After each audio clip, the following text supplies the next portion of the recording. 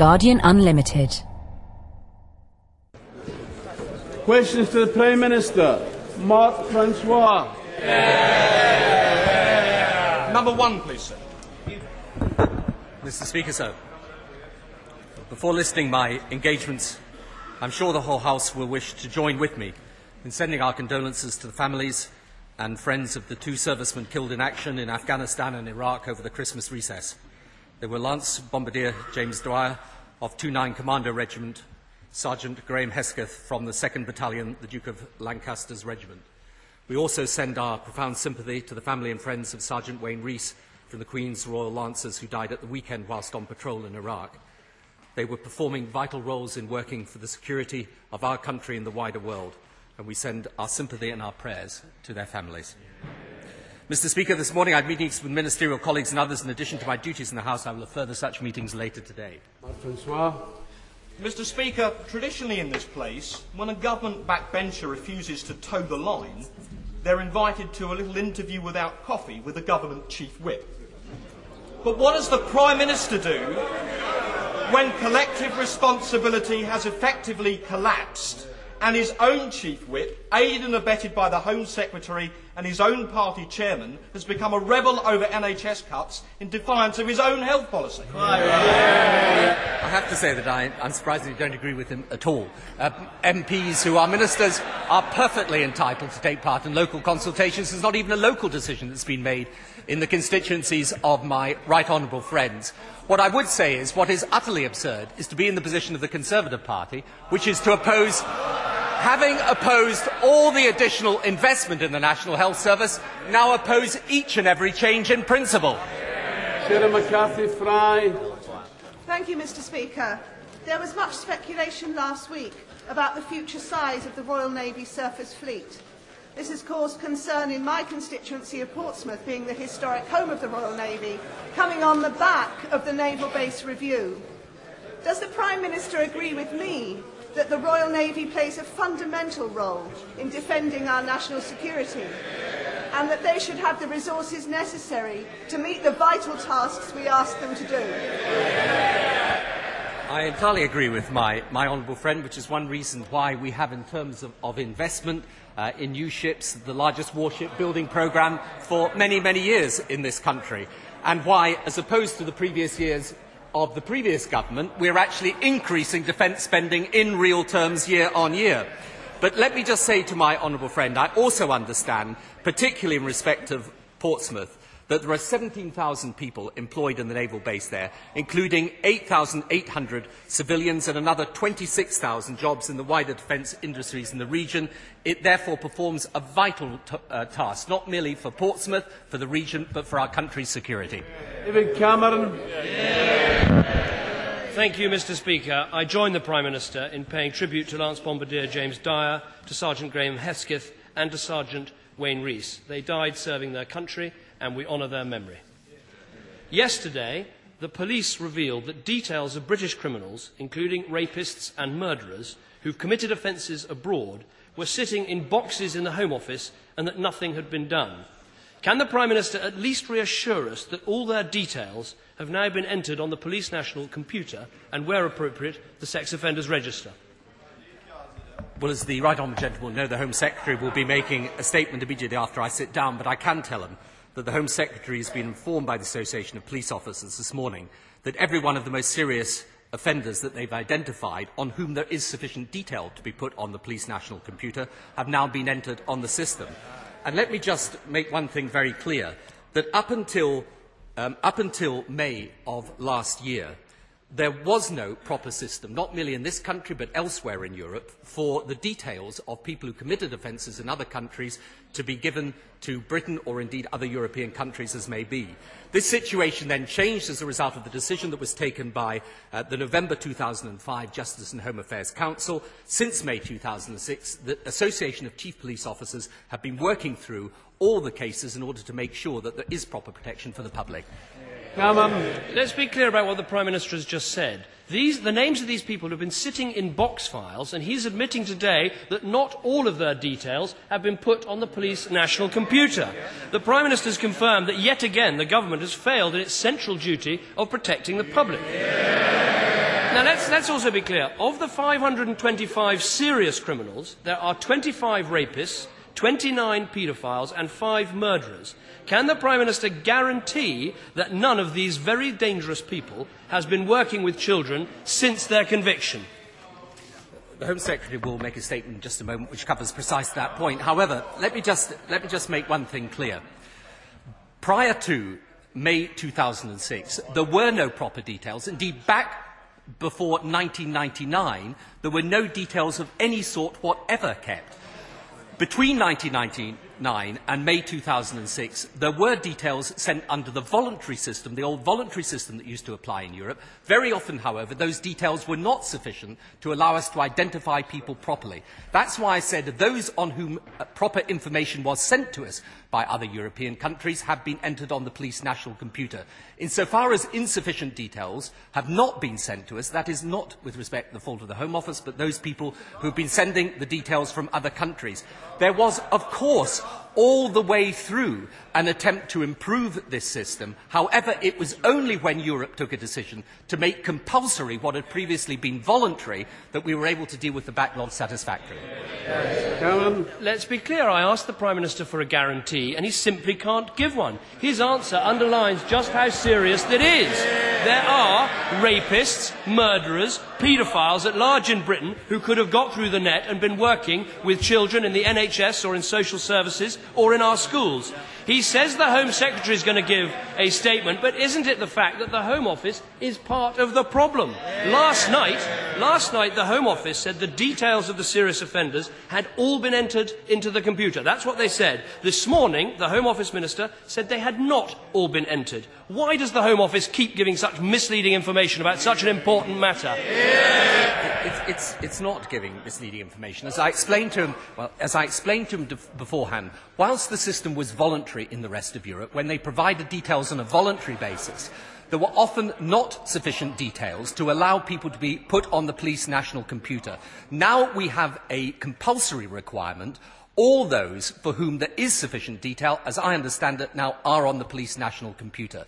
Now, it is correct that it is important that we make sure that from now on, now there is a compulsory system in place, that all the information is entered properly. But prior to that decision being taken in Europe, there were some countries, for example, despite the fact that obviously we were wanting greater amounts of information, who didn't provide that information. As a result of the decision, as I explained to him, taken in December 2005, that information is now given on a compulsory basis.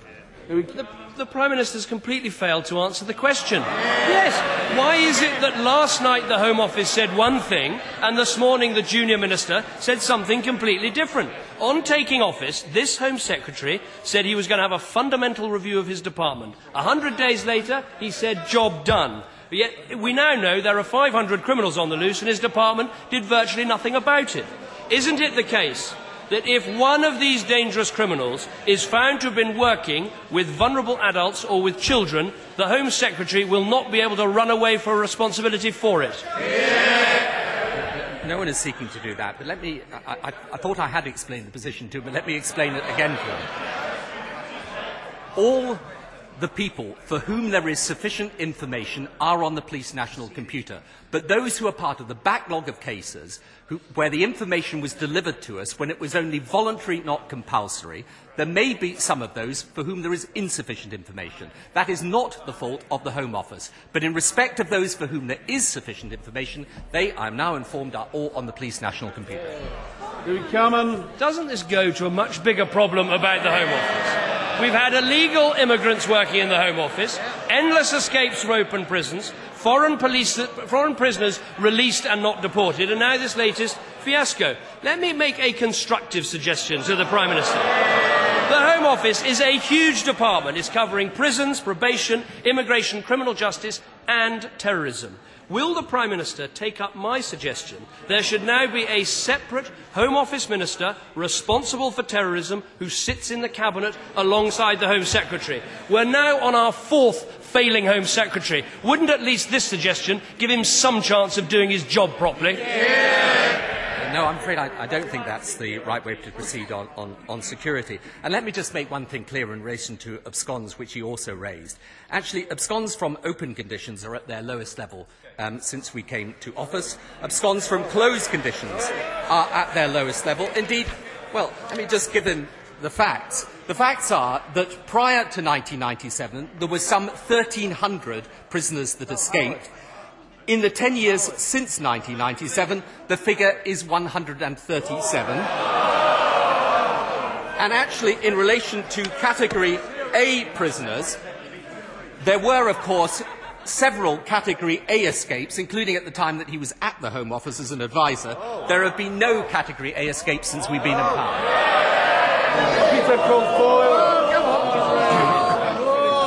Mr. Speaker, last year I had the good fortune to be operated on by Mr. Ong Oo, who leads an excellent surgical team at the Liverpool Broad Green Cardiothoracic Trust. And I'd like the Prime Minister to offer some reassurances to people in centres of excellence like the Broad Green Cardiothoracic Trust and indeed the Walton Neuro Centre, that the funding and support which has been given hitherto and has gained such marvellous results will be maintained in the future. I'm sure that we will continue to make strong investment in the health service in my honourable friend's area as in others, and can I say I'm delighted to see him back and well in his place in this House. And I would pay tribute to so that he can continue that vociferous support that he's been giving over previous years. But if I can say to him, I think that his example shows, and this is worth just emphasising, when we get a lot of negative stories about the health service, there is fantastic work done by the National Health Service, day in, day out in this country. The National Health Service is an improving service. It is improving as a result of the investment, but also as a result of the dedicated staff, who he has just mentioned in his question to me. Ms. Campbell. I join the Prime Minister in his expressions of sympathy and condolence. Given that the Prime Minister and President Bush are in agreement about strategy in Iraq, and that later today President Bush will announce the deployment of 22,000 additional American troops to Iraq, how many British troops is the Prime Minister considering sending? President Bush, as he's just indicated, will set out the policy for the United States forces, and in particular in respect of Baghdad later today. Let me just make one thing very clear, however. In relation to Basra, the situation is different in some very critical respects. First of all, in respect of Basra, we do not have the same Sunni-Shia sectarian violence. We do not have al-Qaeda operating in the same way, and we do not have the Sunni insurgency operating in the same way. As he knows, there has been an operation that the British have been conducting in Basra over the past few months, which will be completed in the next few weeks. That operation, I'm pleased to say, has been successful up to now. That will allow the Iraqis to take over more and more control of their own policing and security in Basra. The purpose of the American plan, and it's for President Bush to announce it, will be precisely the same in order to allow the Iraqi capability to take over security progressively over time. But the situation in Baghdad is different from the situation in Basra. But the assumption behind that answer is that there will be no displacement of terrorist activity from Baghdad to Basra, which is an assumption which it is very difficult to draw at this stage. At the weekend, the Chancellor of the Exchequer made it clear that he favours an independent foreign policy. Do we now have to wait for the resignation of the Prime Minister before we get one? In my view, the alliance with the United States of America, since I assume that that is what he is attacking, the alliance of Britain with the United States of America, in my view, is in the British national interest. I think it is an important part of our foreign policy. I think there are two great relationships that Britain has in the world, one with America, the other with Europe. We should maintain both and keep them strong. John Butler. This is a start, so 2007 heralds the start of a new year. Will my right honourable friend make a... It does to us. Will my right honourable friend make a statement to the House on whether we will see a new and improved policy in Iraq? In respect of the British policy in Iraq, it remains as we've set it out in the weeks leading up to today. However, once the operation in Basra is properly concluded, then yes, I think it would be appropriate for me to report back to the House, and I would be very happy to do so. But I think it's right that that takes place at the time when this operation in Basra has been concluded. Gidley. Many welcome the introduction of the police community support officers. In Hampshire and the Isle of Wight, 539 were promised and were planned for and funding promised. Only 333 will now be in place due to recent government cutbacks. Why is his government reining back on his promise to tackle antisocial behaviour? And isn't this just another broken promise? Order. Just occasionally, the nerve of the Liberal Democrats takes even me by surprise. I mean, I would point out to the Honourable Lady that Liberal Democrats have opposed all the antisocial behaviour measures. I think, I can't recall offhand, I think they even opposed the community support officers at the time. But what we have done and said to local police chiefs, at their request, is it's for them to decide the best way to deliver neighbourhood policing. But we are going to deliver neighbourhood policing in every part of the country, and in particular in her area, like others, there's been a massive increase in the amount of investment we put into the police. Stuart Bell. Since we've now embarked upon the German presidency of the European Union, can the Prime Minister tell the House what discussions he's had or proposes to have with the German Chancellor in relation to relaunching the quartet discussions and the peace process in the Middle East, and building upon his own recent visit to the area? I have discussed this at length with the German Chancellor, and there will be, I hope, a meeting of the quartet within the next few weeks. But I think what is very important now is to create the situation in which we build the capacity of the Palestinian Authority, that we ensure that the Palestinian people have their suffering alleviated, and that proper money gets through to the Palestinians for the basic services that they need, that, if at all possible, we are able to get the release not just of Corporal Shalit, but also of the Palestinian prisoners likewise, and that in addition to that, we are able to set out a framework for political negotiation leading to a negotiated solution between Israel and Palestine. I hope very much that in the next few weeks we will be able to announce some progress on that issue, and that is, of course, an important part of the wider picture in the Middle East, which affects also discussions in relation to Iraq as well. And when I said I would report back on the situation in respect of British forces in Iraq, I hope I will also better say something about the Middle East at that time as well. Andrew George. In the last 40 years, the housing stock in Cornwall has more than doubled, in fact grown faster than almost anywhere else in the country. And yet the housing problems of local people have got dramatically worse. And in fact, last year in my constituency, 5 times as many properties were sold to second home buyers as to first-time buyers. When will the government give areas like Cornwall the planning and other powers to make sure that families stand a chance of getting even a modest affordable home of their own? Yeah. Well, it's a serious problem in Cornwall, it's a serious problem elsewhere, and we have been obviously increasing significantly the amount of funding that we've given for social rented accommodation and social housing, and we've increased the funding of it quite dramatically, and also the numbers of homes. But the truth is, as he rightly implies, it's an increasing need. And that's why we're looking, for example, at shared equity schemes. I had a meeting yesterday with those engaged in providing social housing as to how we can increase the ability of the ALMOs and also the tenant management associations to take on more of the burden of providing new social housing. And we've got to keep up that investment that's going to reach, I think, by 2010 will be around about £20 billion that we have put into it. But you know, we are looking constantly at new and innovative ways that we can increase social rented accommodation, but we have to do that, obviously, within the budgetary constraints within which we operate. Sir Peter Salisbury. Mr. Speaker, the Prime Minister will be aware of H Concern's Fight the Freeze campaign, which includes a call for the government's excellent winter fuel payments to be protected and extended to help tackle excess winter deaths amongst the elderly. The campaign was taken up by the Leicester Mercury with an amazing response of over 1,000 readers backing it within the first week. Will the Prime Minister join me in welcoming the campaign, and will he discuss with his colleagues ways of safeguarding the future of winter fuel payments and making sure that they match rising fuel prices? Yeah. Well, I understand the importance of the Leicester Mercury campaign. I'm sure, as my honourable friend has just indicated, of course we have provided an immense amount of additional help to pensioners. The £200 winter fuel allowance, with a further £100 for those over 80, the free TV licences for the over 75s, the additional money through the pensioner credit that has lifted somewhere in the region of 2 million pensioners have been lifted out of acute hardship over the past 10 years. But we constantly look to see what more that we can do, and I know that the campaign that he has just drawn attention to will form an important part of our considerations. Wilson.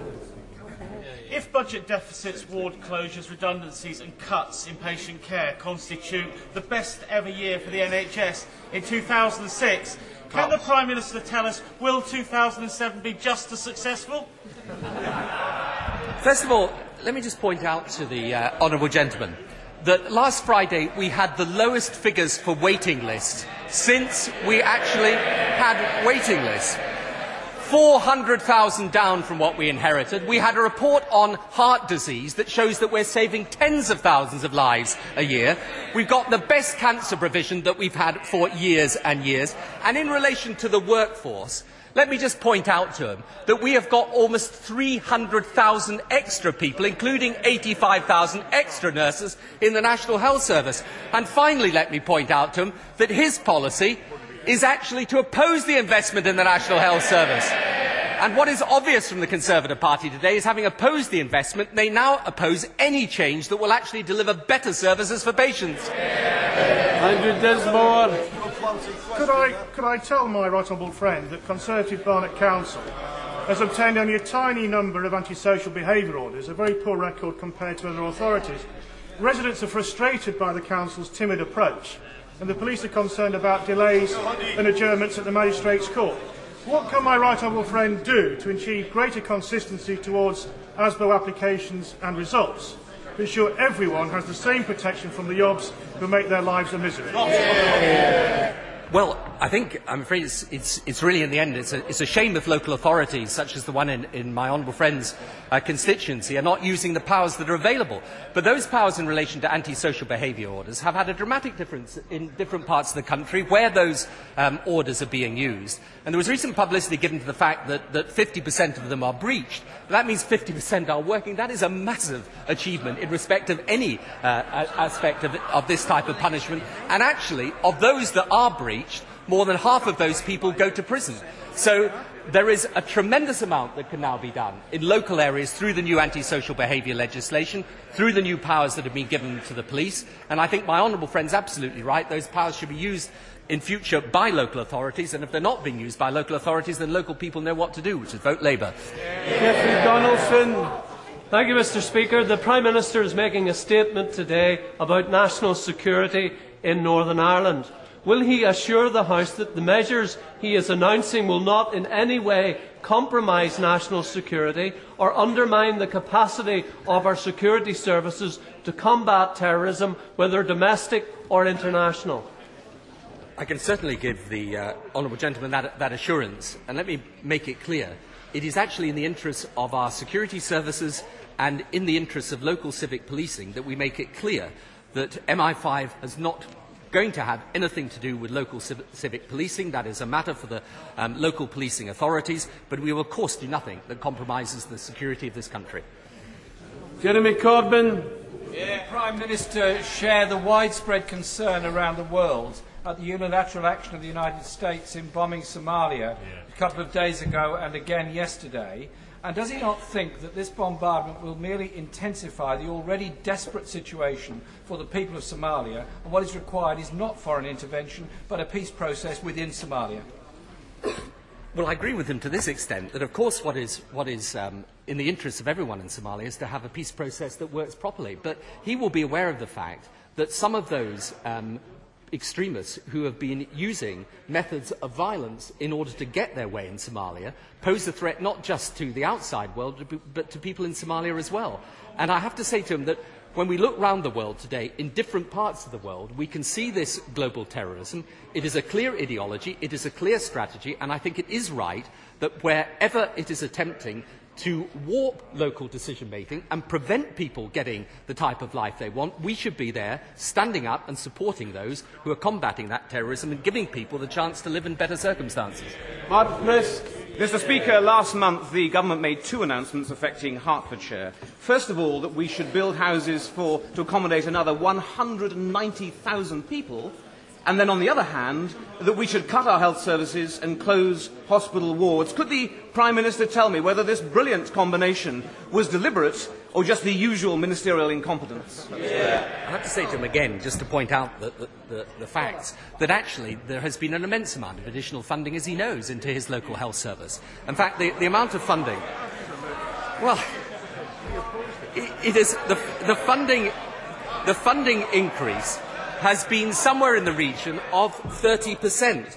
And actually, the new PCT will have increases of over £100 million.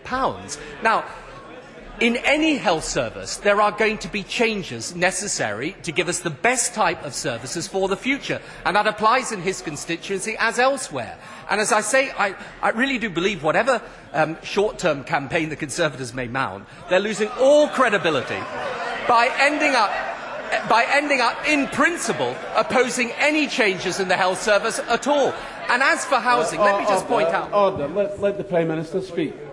Prime Minister. On housing, let me just point out that whereas he and other honourable members in the Conservative benches are opposing any extension of housing, his Shadow Chancellor has made it absolutely clear, and I think I'm quoting, when he says we need a supply of new housing, particularly in the... Well, I suppose what he's saying is we need more houses, but not in his area. I don't think that's very practical.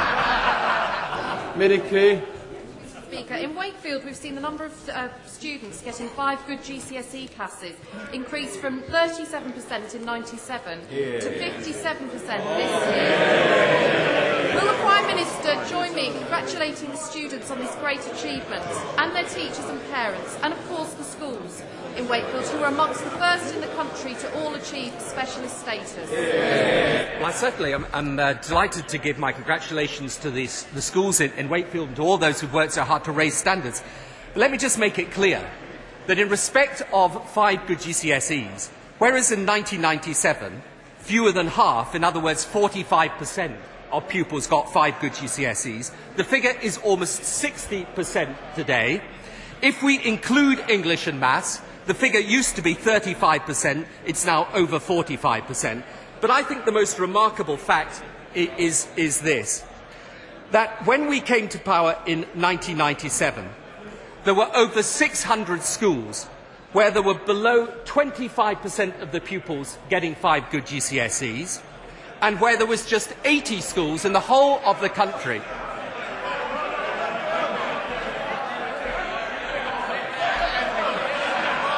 I'm going to finish in plenty of time. Today the figures below 25% are 47 and above 70% are over 600. A dramatic reversal under this Labour government. One bit topic.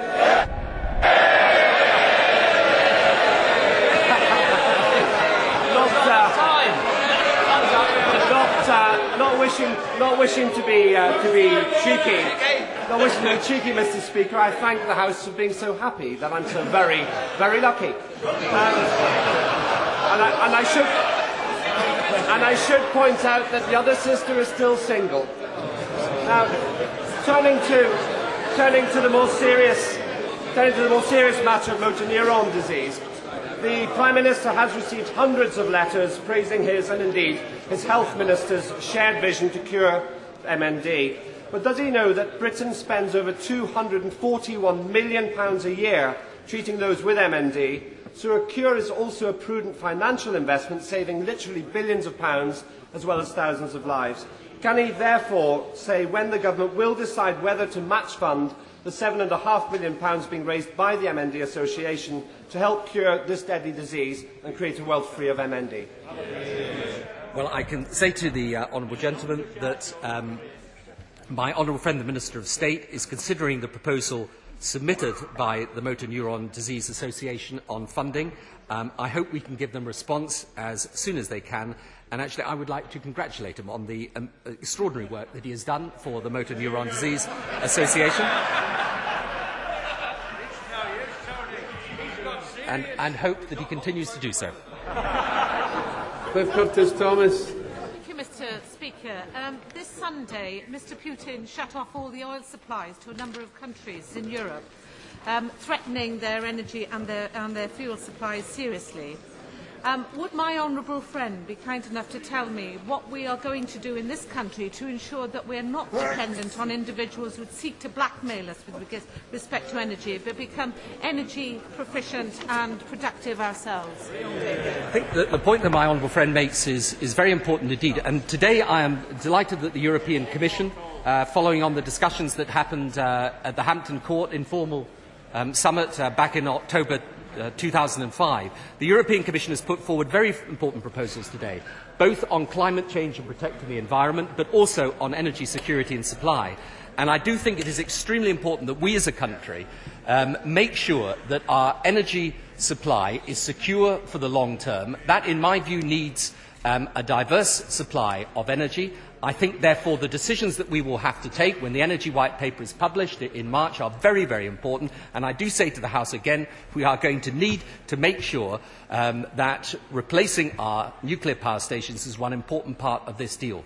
But we have, over these past few months, we have signed contracts, for example, with Norway to guarantee 30% of our gas from Norway over the next few years. We are in the process, as I've just said, of replacing our nuclear power stations. But energy security for this country will be as important within the next decade as many of the crucial security issues have been in the years past. And if we don't get these decisions right and get them right quickly, we will pay a very, very heavy price in the future. Guardian Unlimited.